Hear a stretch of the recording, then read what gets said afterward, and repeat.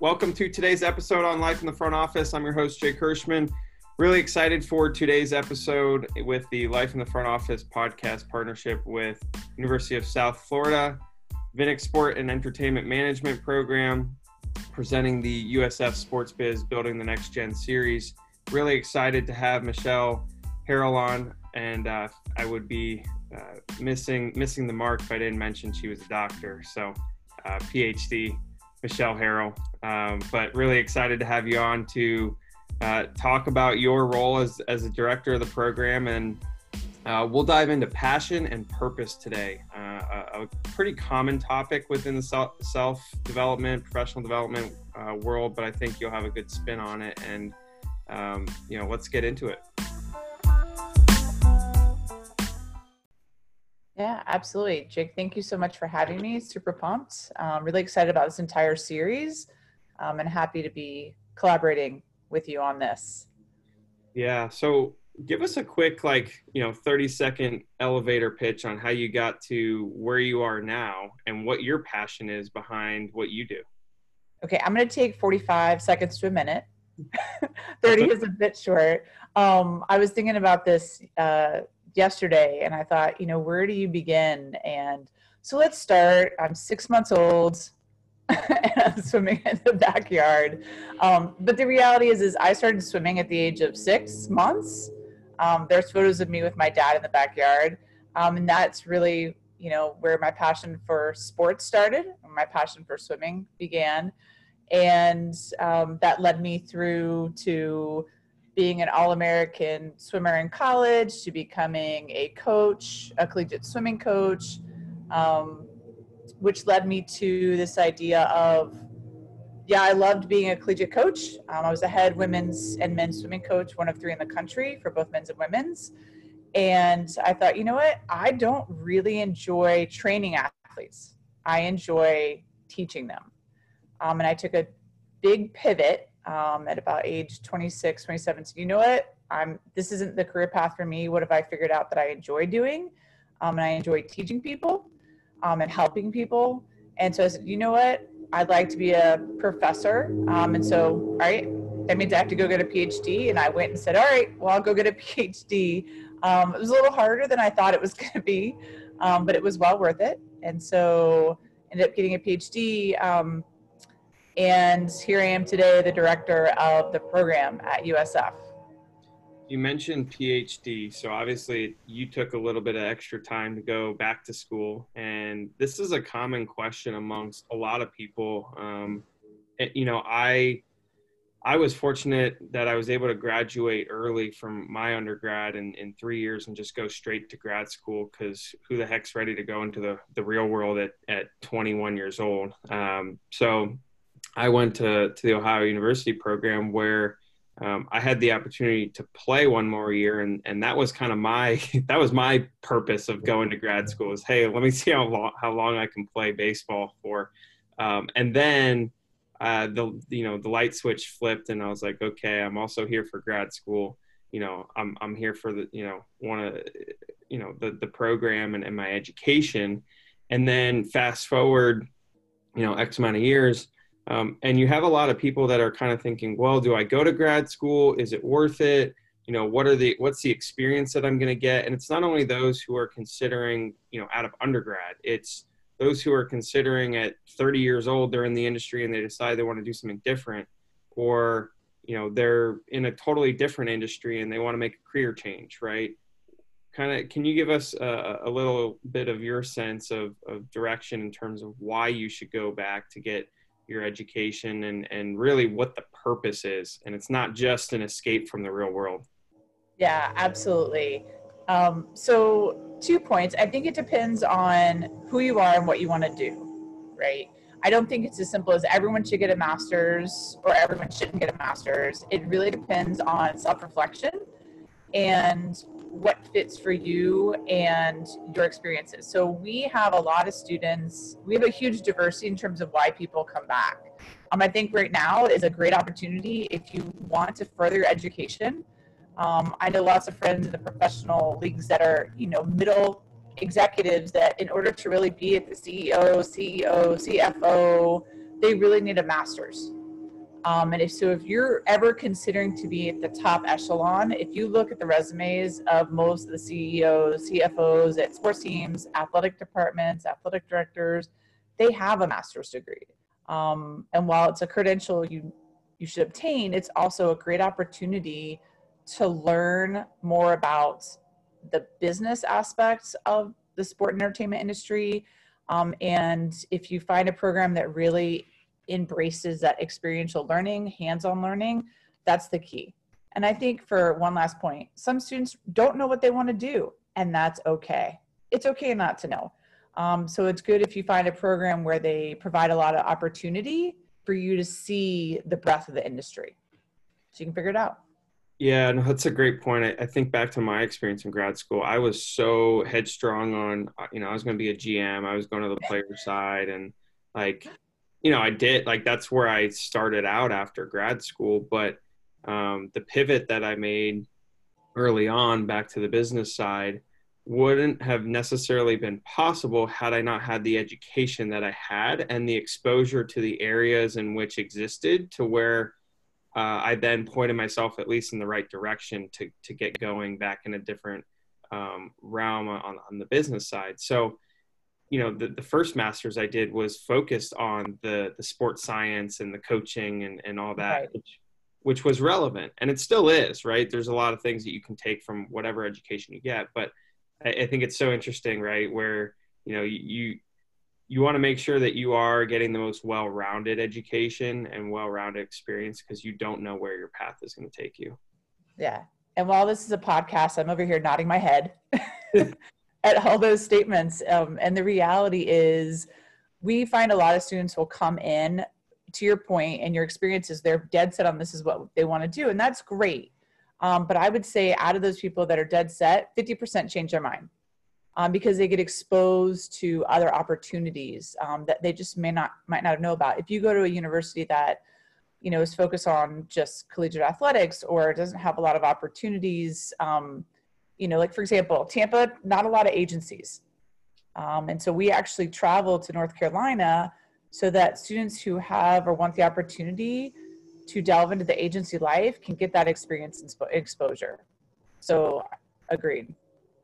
Yeah, when you think about, obviously kind of that's the purpose piece, but passion is a very overused term. It is, constantly thrown out there in terms of follow your passions, right? Find your passions, which, look, I agree. I had to find passion. I had to find new passions outside of baseball once I was done playing, and you have that identity crisis, and to your probably experience in swimming, right? Like going from swimming to coaching, you don't know anything else. So, it's interesting, right? Because in the sports industry, a lot of people grow up with sports, right? It touches a lot of different lives. And then when you go through your education, you're like, well, what would I want to do?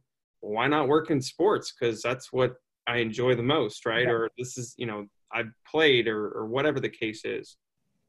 So when you think about the passion piece, ultimately, once you get into your career, what are the passion pieces that you see from your alumni that you then have further conversations with, as opposed to when they first come to the program? Because it's probably a lot different, right? And the common response early on is, well, I just want to work in sports, right?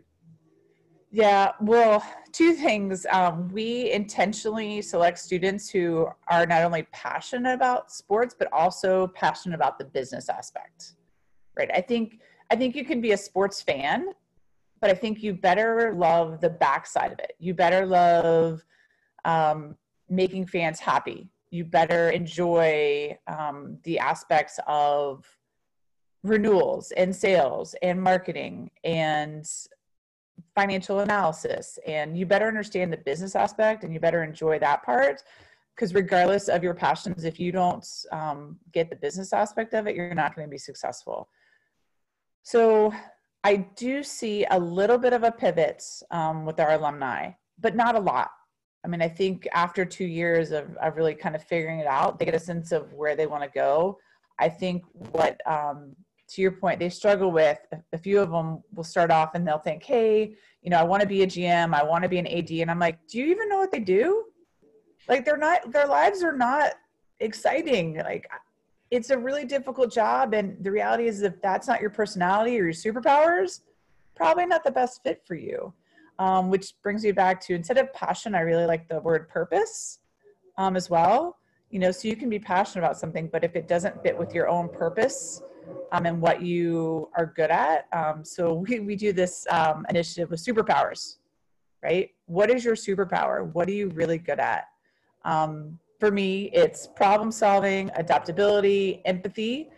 So works really right now in the current environment we're in. But I think it's important for students and anyone who's trying to figure out what their passions are, that they figure out their purpose as well. Yeah, the purpose is so key because, when you think about, ultimately what you're going to do over a long period of time from a career standpoint, the career is not just full of fun and games, right? To some extent it is, but there's got to be a larger purpose. And to your point, being an AD or being a GM or being a team president, it's interesting. You have a lot of conversations with people and they might get to that VP or SVP level or assistant GM. And you ask, hey, what's the next step for you? And they're like, I'm good. Like, I don't want, they're like, I don't want to be the AD or I don't want to be the GM. And it's interesting because when you're younger, you're in shock. You're like, what do you mean you don't want to be the GM? Well, I don't want that pressure. I don't want to report to the owner. I'm good being an assistant GM, right? So it's interesting once you get to that point, the perspectives that people have, and to your point, that having that purpose ultimately to, motivate you and push you every day with whatever it is you're doing, I think is crucial. Yeah, I find it really interesting. Just want to add one more point there, is a lot of students think that, athletic directors really influence the students' lives. And I'm like, yes, they influence them, but they don't actually touch them as much, right? There's so many people between the student athlete and the athletic director that are trying to get things done, including professional, collegiates, even at the amateur level. And that's where they're like, oh, and then they're like, well, I really want to touch people. And if that's what you want to do and that's your passion and you want to influence and assist and help people fulfill their dreams, you need to be closer to the actual people you want to influence. So yeah, I remember we'll use a different GM term because the GM, at like a property at with Learfield IMG College or yep. or name property X, right? The GM ultimately has a book of sales, but it's not really the majority part of their job. And ultimately their job is to manage the property, the finances, to make sure that they're, on target to hit the right, budget, to manage the salespeople. And what's interesting is you'll see a lot of first-time GMs that come from the sales role. You'll ask them and you'll be like, do you like it, right? Or do you like the switch? And if you're a true cold, if you are a true cold hard seller, you don't necessarily like the management piece because what you truly enjoyed, right? Whether it's touching the student athletes every day or coaching or teaching, that selling piece that kind of gave you that burning fuel isn't necessarily there. So you now have switched your purpose, even though you've gotten a promotion and you're making more money and yada, yada, right? So when you think about the purpose, it's really key to understand what it is that you really, really enjoy, because you may not need to get quote unquote promoted, right, to get to where you want to be. If you're a coach and that's what you enjoy doing and you can, there are some Division I coaches that are so high up that they don't really get to do a lot of the coaching that they love to do, right? I mean, talk a little bit about that. Yeah, actually, when you were saying that, it was making me think about the idea of passion and purpose, right?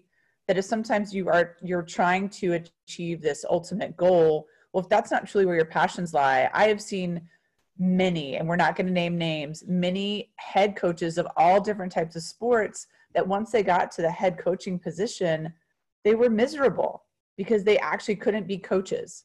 They had to be the administrators. They had to work on revenue. They had to deal with donors. They had to deal with fundraising. And so they lost that sense of purpose and passion. And I think that's probably one of the most important pieces, is to figure out what that is for you. And it's a self-reflection. You need to personally figure out what you enjoy, what you're passionate about, what gets you excited about. Now, it's a fine line, right?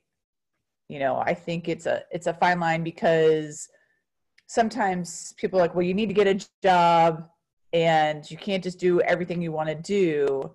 That said, you are going to be happier if you find what you're passionate about and work in that area. Yeah, I got advice when I was leaving grad school from our director at the time, Bob Boland, who is fantastic. And he goes, you do have to realize that your first job's not going to be your best and your favorite job. Like, right. You're not going to love everything about it. And it's going to continue to be the same way for the second and the third and the fourth and the fifth, and the list goes on. Right. And so to understand that, right, early on from a perspective, I think it's, when you say self-reflection, right, again, it's a term that if you just say it, how do you do it, right? It's like networking. When you say, oh, go network with someone, like, well, how do you network? So when you think about self-reflection, how do you self-reflect? I know it sounds silly, but I mean, there's an art to it, right? There is. And I think, and we're using the term self-reflection, but I think depending on your personality type, so it's like, for me, I'm an extrovert, and I would reflect, and then I'd have a conversation with others. Mm-hmm. And it's that conversation and the back and forth to figure out, what would work for me. Whereas I have colleagues who are introverts, and their self-reflection would be sitting down, writing down on a piece of paper, what they're passionate about, what they enjoy doing. I also think it's really important that once you kind of figure out like that area or space, the things that you enjoy doing. For me, like, for example, I know for a fact that if I see somebody on the side of the street and they have a map, I am drawn to them to help them. Like, I enjoy it. Like, to know that I help that person do whatever they want to do makes me happy. And I think once you figure out what makes you happy, whether you need to write it down, whether you need to have a conversation with someone to figure that out, it's going to be different for each person how they figure it out, but making it concrete in some way in their lives. And sometimes what makes you, once you figure out what your passion is, through that self-reflection, either writing it down, having the conversation, it's working with people who also make you happy. And it's that connection with people. It's the people. We stress that over and over to our students. To your point, like, you may not enjoy your first job. You better enjoy the people you work with. So. Yeah, no doubt. I mean, the people are so crucial in all aspects of your life. I mean, whether it's, your family, your friends, your relationships, your work, in the sports industry, you're working more with the people, or you're seeing the people more at work than you are your family, right? So you better like them. And, it's an interesting perspective, but when you think about, you said, what makes you happy, right? That's going to change. That's going to change. Oh. From 22 to 23 to 25 to 27 to 30 to 35. I mean, that's constantly changing, and your passion and purpose is constantly changing. So what advice do you have for those who get stuck on a passion and purpose and can't get off of it, versus being adaptable and flexible to what your passions are, and being open-minded to exploring and understanding that there are so many things out there that you just don't even know about? Yeah, I think so. We talk a lot about getting out of your comfort zone, experiencing things that you may not even be aware of. And I think it's the opportunities, being aware, open, coachable, and recognizing that it's okay if they change as well. I think one of the problems we face from a society is that students are put into school, they have to decide majors very early in their lives. And to your point about we change, look, I've had 3 different careers in a very short lifespan. And so understanding that it's okay to switch, it's okay to not know, it's okay to try something out. And if it doesn't work, it doesn't work. That's okay too. That life is a journey. right? It's a part of that process, and being uncomfortable with being uncomfortable is really difficult, but something I think everyone should work on. Yeah, I think back to a lot of conversations you have with people that are, early in undergrad or just getting out of grad school, and the question becomes, well, what if I don't like this, or how do I know what the right fit is? And it's like, there is no right fit. Whatever fit it is, you make it the right fit, and ultimately, the decisions you make, like, no one's holding a gun to your head saying that you have to do this, right? You can do something for a year and just say, you know what, this isn't for me. I'm going to figure out something else, right? And you may have to, based on how the industry works, you may have to go out of the industry for a year to do something different and then get yourself back in.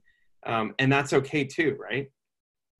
Yeah, I think too, it also depends on where you are in your life, right? And who you're accountable to, and what kind of responsibilities you have. If you're young and when you're young, I really encourage, and this is across almost all societies, and in particular our culture, is to explore, try new things, because you have less responsibilities. You may not have a partner, you may not have children, you may not have a mortgage, you may not have the things that require responsibilities that you're accountable to others. So I think the more that you can try opportunities, and find people in your life that support you, that's super important. People that will help develop you is just the key. Yeah. When you think about the people, the people topic, right?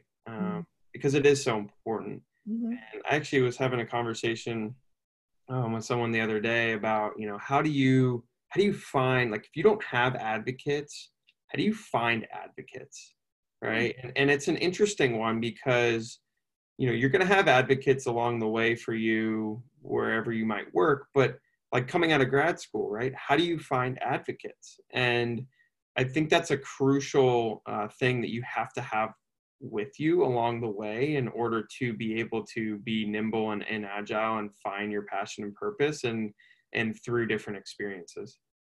Yeah, agreed. So one of the really nice things is if you're a student, you play that student card. There's a big fat card that's a student card, and you get to play that. And I think as a student, people enjoy helping students. They really do. And so for the most part, I have never heard of anyone that said, hey, they went to talk to someone and said, hey, I'm a student, I'm trying to get some advice, can you help me out? No one's ever said no, right? And once you find someone to connect with, you ask for their advice. That's step one. Connect with someone, ask for advice, get to know them, tell them a little bit about yourself, build that relationship. And then once you've built a relationship that's mutual, in that as a young professional, you are providing value, right? So Jake, I know you work at, the PGA. I would send you content about what the PGA is doing or different interesting things and partnerships, as a way to provide value to you as you're providing advice to me. And I think that is a great way to start those relationships, and to maintain them. And then, later on, you recognize I've worked with you, we've done projects, and then I'd say, okay, Jake, can you help me out here? And I think it is as simple as that, but you have to ask. And I think that's where being uncomfortable is really hard for people, and asking, well, what if they say no? Or, well, that's a part of it. Yeah. If you don't ask, you shall not receive. And, correct. I know that I did not come up with that term, but or phrase, but when I think those who, and look, I was the kid in class who always raised their hand for like every answer, and it's apparent even in the workplace. You're like, you gotta. I had one boss at one point go, were you that kid who raised their hand for every answer in class? And I was like, yeah, absolutely. So us extroverts, we like to be out there and be vocal versus the introverts sitting at the back of the class that never raise their hand, right? But you have to understand how to ask. Right. And I will appreciate, if you are an introvert or you don't like that process, you need to find someone who will help you through that. Meaning that I have both introverts and extroverts that work with me. And I recognize as someone who directs and supervises that, okay, that individual may not speak up, but they have a thought and they have an opinion. I need to ask for it. And I think that's important too in that process, is finding people who understand how to communicate and how to get the best out of you. But it's also asking at the right time, right? So that's when that's when you really learn that in the workplace, is that you don't learn when you're in class. Because in class, like, there's no consequences. You just raise your hand anytime you want, and the teacher's probably got a call on you to some extent until they get sick of you, right? But in the workplace, like, there's such a right time to ask the right timing, and figuring out what that is, and how. So it's I want to add, actually, it's timing and the method. How do you communicate, right? Yeah. So I learned, previous boss, Dr. Bill Sutton, loved and adore him. He was my mentor, a wonderful advocate for me, a sponsor for me. He was amazing. But I knew if I needed something, I better ask him in person, not via email, right? If I sent a communication via email, his first response was no. But if I sat down, had a conversation, knew that it was a good time, whether, he wasn't stressed, he was open to ideas. So timing is so important. And the method, I think for the younger generation, or any generation that is very prone to email, text, and not having that interaction one-to-one, face-to-face, whether it's via video, in person, telephone, you need to work on that skill, because it's really easy for people to say no to you or ignore you completely in email. Face-to-face is really where those reactions and that timing comes into play. Yeah, the timing is so crucial, but I'll add one more piece on there before we wrap up the episode, and creativity is so key as well, right? How you ask. I had a colleague, shout out to Robert if he's listening, but he had sent me a text message the other day that was a picture, but the picture was of a handwritten note, like on a chalkboard, but he did it via his iPad. And I thought it was just the coolest thing to get a handwritten note, asking to connect and right. Catch up and whatnot. And I responded within like 5 minutes. I was like, this is awesome, and now I got to figure out how I do that on my iPad or iPhone, whatever. But, it's the way in which you ask too, and that you stand out, because look, everyone's going to ask for your time, and people are constantly like, there is a limit on it, right? We have 24 hours in a day and we got to sleep. So, you have to be cautious of that as well, right? Yeah, agreed. Jake, I would like to add one more thing. We were talking, so it's another P word, perspective. When you are trying to figure out what your passion is, what your purpose is, you better understand and recognize not only your perspective, but others. And I find individuals who are the best to work with are those that appreciate the other person's perspective. 100%. I couldn't agree anymore. And, as we wrap up the episode, I would say, obviously it's been a pleasure talking to you, and I, some great insights and advice. As you sit in your chair today and you think back to when you were a student, and I'm pausing because I'm buying you a little bit of time. You are, because first of all, I only have 11 years of higher education, so I'm like, which degree is he referring to? Hey, that's a fair point, actually. When you were in undergrad. Oh goodness, I was clueless. Go ahead. And you think to what you know today, what's, as you were transitioning from undergrad to grad school, what's the one piece of advice that you would give yourself, if you could? So I will say I thank you for clarifying which degree. But from undergrad to graduate, I think I had great advice going in, meaning that you need, if whatever your goals are, whatever you want to do, whatever you're passionate about, figuring out what you need and recognizing, so in undergrad, I had, undergraduate classes were, they are what they are, right? At different institutions. But I absolutely fell in love with my master's courses because they were back to the whole point of passion. They were about sports. They were about business. They were about things that I truly enjoyed and were passionate about. And I wish I had known sooner that was an opportunity. And I would have definitely made sure that was my path early on. So I just wish I would have known more about the opportunities out there.